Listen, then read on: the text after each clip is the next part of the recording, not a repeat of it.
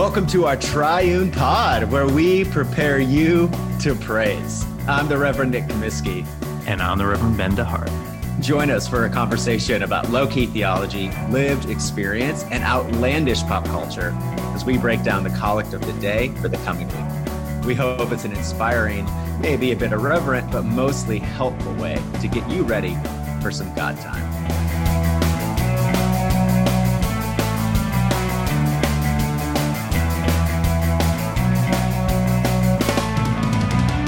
Are back. Welcome to our Triune Pod. It's great to be with you, Ben. How you doing, my man? Dude, I am doing well. And you know what? I think we need to forget the banter, forget talking about the weather or whatever BS we talk about, and just get right into this collect, because this collect is the best of all collects. Wow.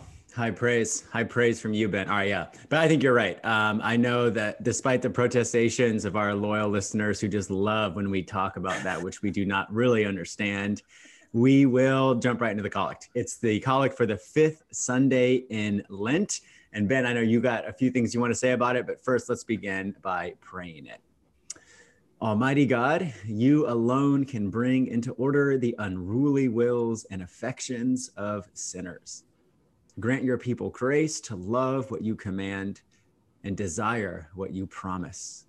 That among the swift and varied changes of the world, our hearts may surely there be fixed, where true joys are to be found. Through Jesus Christ our Lord, who lives and reigns with you in the Holy Spirit, one God, now and forever. Amen. All right, unruly sinner, give me what you got. Oh, well, friends, so in seminary, we had to memorize a collect. It could be any collect and say it before the class. I don't remember what class it was for, but I memorized this collect, and like 5 other people did too. So if you think it's just Nick and me who love this collect, you'd be mistaken. So I mean, I have a very funny story about that, by the way, but I don't want to break your flow. So just keep going. No, do it. Were you in that class? I don't remember that. Well, so I have a very funny story about memorizing a collect. So there is this girl that I used to date that, Ben, you know pretty well. and she may be listening right now. I doubt it. But she definitely does not remember what I'm about to say. But there's this prayer and evening prayer, Lord Jesus, stay with us, for evening is at hand and the day is past. Be our companion on the way, kindle our hearts, whatever. And it was like one of the first prayers I really like grabbed hold of. You know, this is like 15 years ago, and when I first started using the prayer book.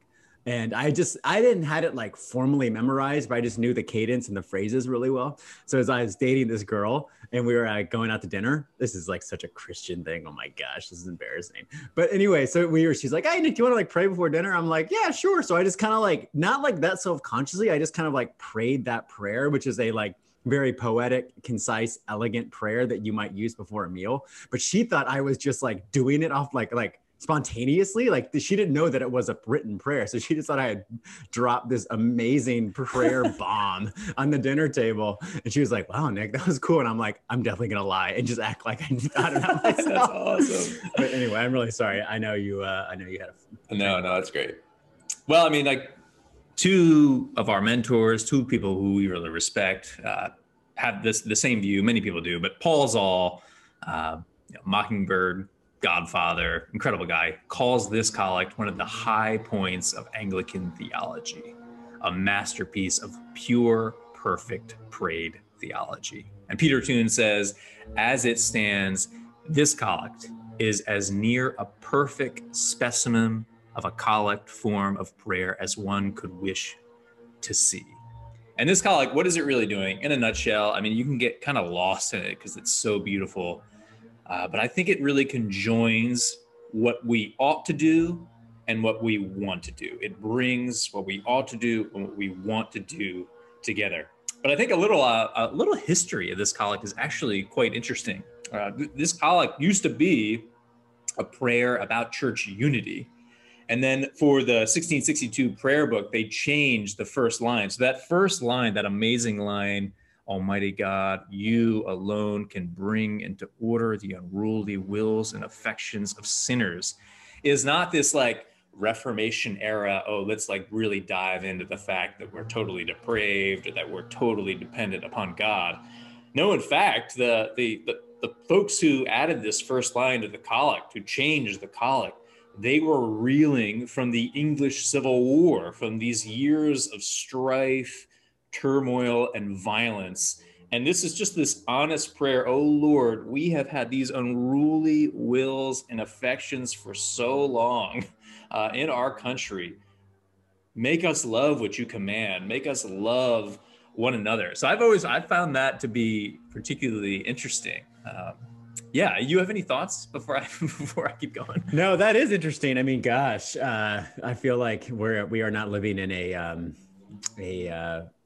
martial civil war, but we are in such a divided, acrimonious time, and so unruly wills and affections. That language definitely resonates today too. Is that right? Wouldn't you say that? Yeah, no, I mean, I guess I would say it resonates for all times. Yeah, no, fair enough. I mean, particularly, but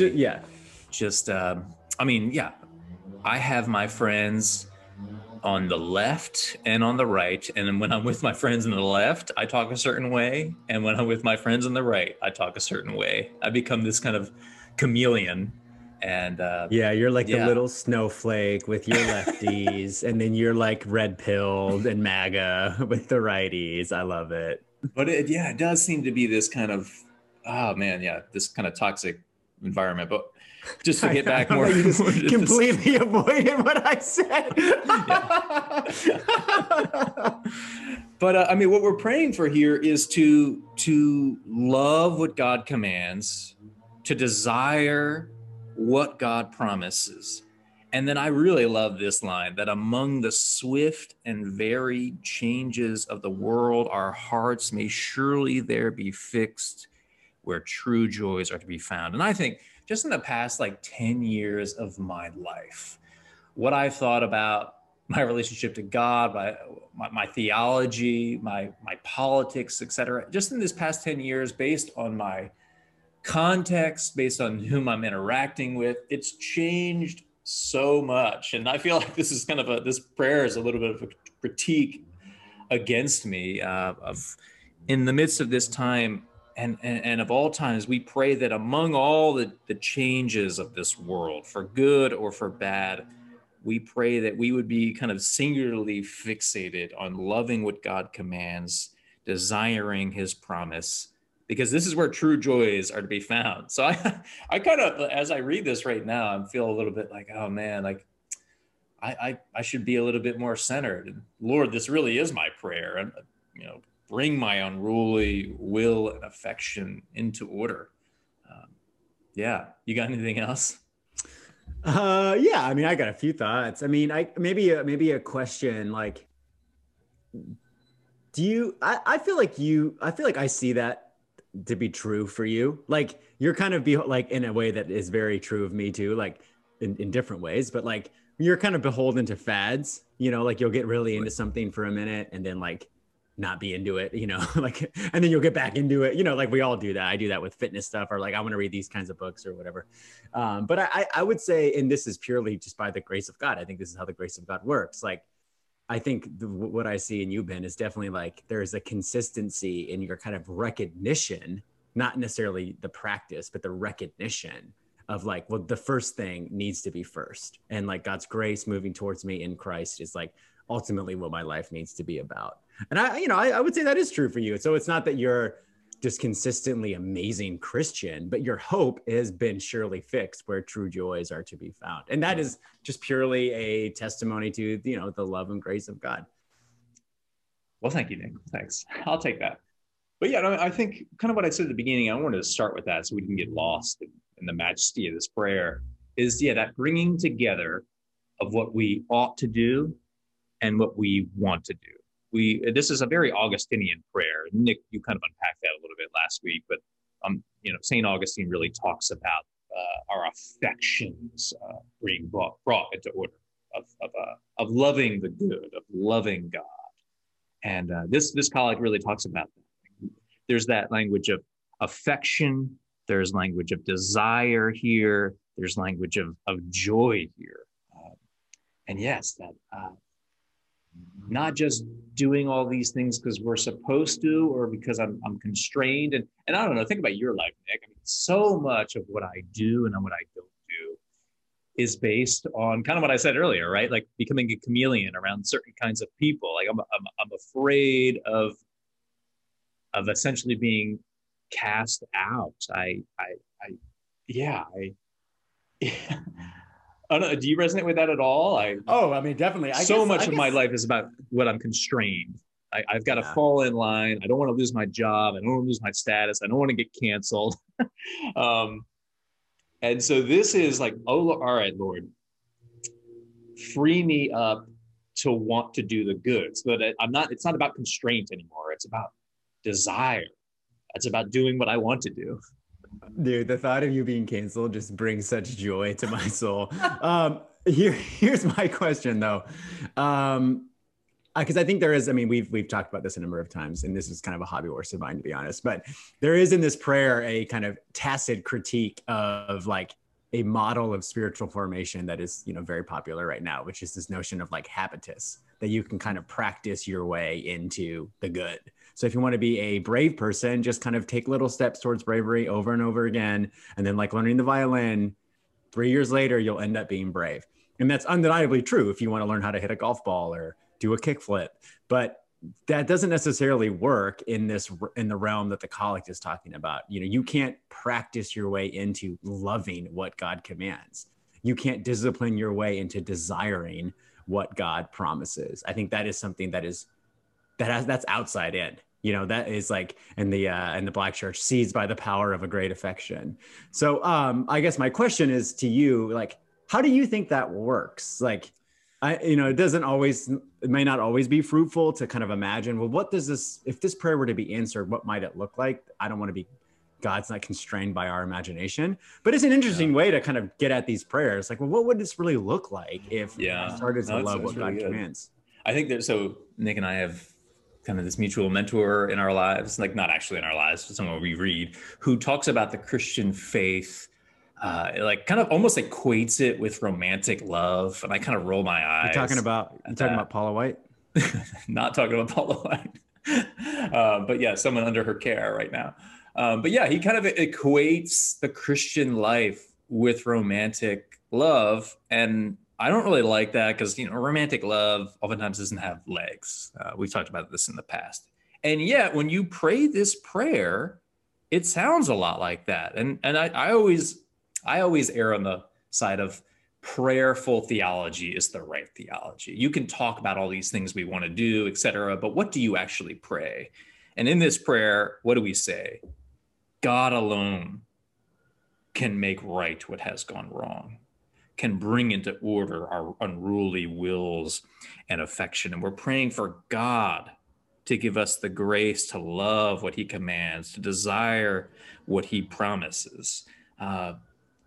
And that sounds a whole lot like falling in love. It's just, it happens to you.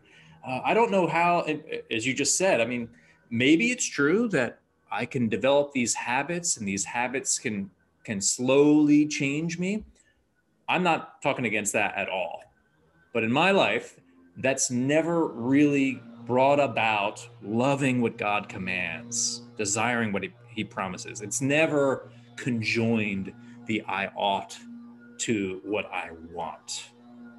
So maybe there's more to that, that the Christian life is romantic love, then I want to give it credence. Push back on that, Nick. No, I mean, the metaphor that I really like is, I think that is a good metaphor. I mean, the problem is like, we live in a very sentimentalized world, and at least the tradition that I was raised in, like the kind of, is this a worship song or a love song, is like a very real phenomenon. Like, I want to smell the fragrance of your secret place kind of a thing. Like, so there is a way in which like, I just kind of instinctually recoil at that, but it has much more to do with me than it has to do with the idea itself. I think the analogy I really like for how this works, how God works in our life to transform our affections, is the experience of a song getting stuck in your head. And that comes from like Philip Carey. So when you imagine hearing the gospel over and over again. And when I say hear the gospel, I don't just mean like a presentation on the book of Romans. Sometimes it is that, but it could just be a very kind of imputation in relational life. Someone that you respect says something good about you that you don't feel is true, but they believe it, or it could be a really great hymn or worship song or a Bible study. But the idea is some phrase or some collection of phrases that just really capture what God has done for us in Christ kind of resonate in your soul. And it just becomes something that you continually think about, and it exists in your soul in some metaphorical way, just like a song that gets stuck in your head, even if you're not hearing it, like the song that's been stuck in my head, and very bizarrely over the last few days, is Only Want to Be With You by Hootie and the Blowfish. That song is incredible. Awesome. Hootie is tight, dude. If there was like a Hootie and the Blowfish like summer concert in Austin, like I would give a right toe to be there. That would be awesome. But I can think of that song whenever I want, and I can hear it in my heart whenever I want, and it brings a joy to my soul. And I think when God is really transforming our affections, his absolving, justifying word, it's stuck in our heads, and we can recall it. And that recollection does have this restructuring power, so that we really start to love the things that God commands. And when you get that, man, and I think that, frankly, I know sounds self-involved, but you get that by being a part of a good church. Like, that's how that works. You're part of a gospel believing, gospel proclaiming, gospel horizontally, like community kind of church. And then you just get the gospel stuck in your head. And I think true joys are found because you start to love the things that God commands and desire what God wants. And that's the best that it gets.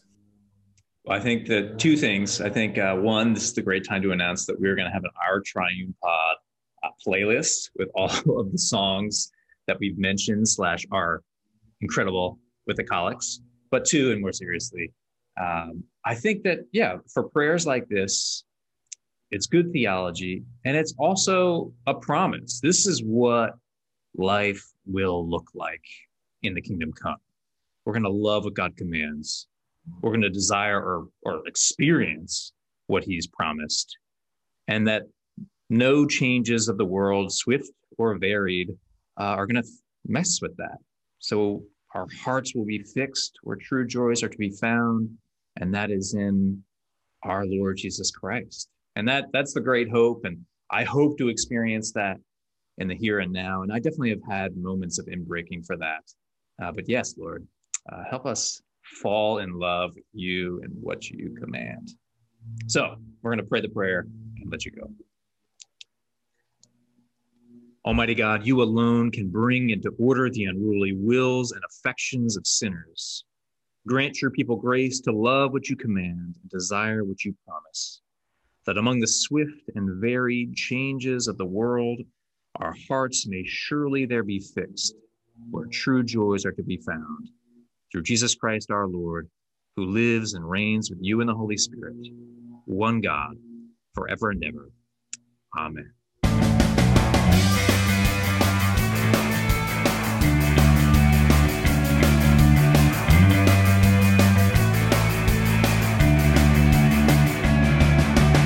How about that episode of Our Triune Pod?